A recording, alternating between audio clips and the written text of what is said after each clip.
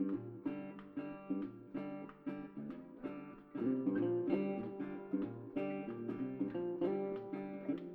welcome to the Live to Shoot podcast, where we talk about all things Second Amendment and in other particularly related topics or whatever may cross our minds at the time.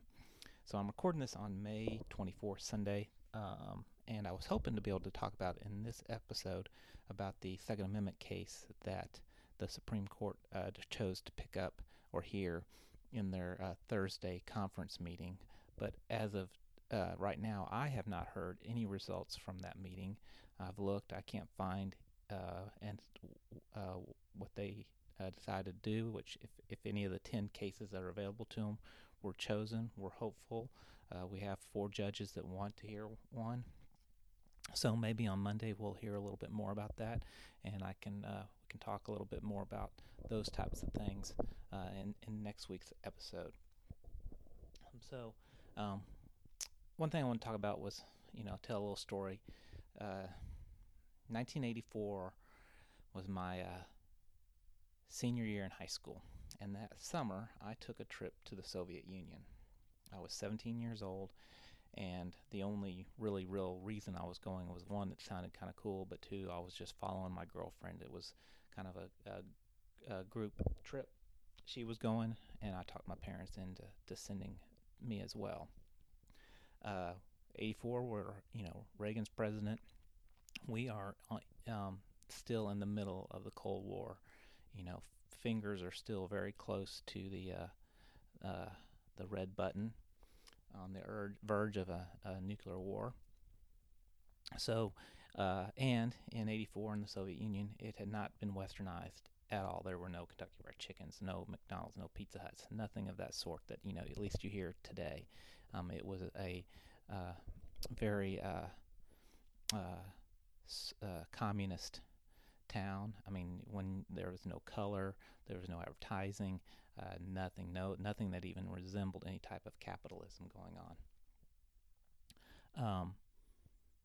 But we spent a good weekend in the Soviet Union, 4 days in Moscow and another 3 days in Leningrad, which is now St. Petersburg. And especially Leningrad, beautiful place. The people in the Soviet Union, the citizens that we ran into, especially like in Red Square, they were extremely nice to us. We spent, about 4 days in London also during that trip. And I was spit at, called them dirty Americans, in London, not the Soviet Union. But I can say, as a mushy mind 17-year-old whose frontal lobe had not fully developed, that time in the Soviet Union changed me. Whenever I landed back in the United States, I honestly wanted to kiss the ground once we landed. I was so happy to be back in the United States because it's obvious that this is a different place to live than the Soviet Union. And that really formed a lot of my opinions. I realized how great this country is. I was at that point, if needed, ready to sign up and defend this country if I had to. Developed the utmost respect for the military. And I tell y'all to say this, that this weekend's Memorial Day. And this is really a time that we all need to step back and really be thankful for those who have given their lives to protect this country and countries around the world. What we do for the world and how we stand up and protect other countries and create stabilization should not go unnoticed. And I hate when I hear all these snowflakes and that are getting triggered, and that the United States is the worst place in the world and all the world's problems are the United States. And I say that, then go someplace else. But because this is the greatest country in the world. And, we've been celebrating Memorial Day, or it was originally called Decoration Day. Unofficially, I guess, since 1868, when we were first started decorating grave sites of Civil War soldiers. And then that continued on. Then after World War One, they decided that it would also include all soldiers lost in battle. It was 1968 that the name changed from Decoration Day to Memorial Day, um, and then it was moved to the last Monday versus Eve. It was done on May 30th every year because I think the original idea was that the flowers would be blooming so that they'd have good flowers to put on the graves. But regardless of all that, and now we all look at it as our 3-day weekend and such, and the beginning of summer, the time the pool's all open, etc. And what I don't want us to ever forget is its true meaning, and that we are remembering those who have given the ultimate sacrifice for this country, for our lives. And I don't want that to go unnoticed. I would like to hope that everybody this weekend takes a moment to pause and think about that. And if you haven't ever done it, and if you've got one by you, we have one in Dallas, a national cemetery. Go to it. Go to it on Monday. It's going to be crowded. You need to leave early. You'll probably have to park a long way and walk, but it's an amazing place. And if you can't go on Monday, go at some other point and just walk and look at the headstones of all the soldiers out there that have died and served this country.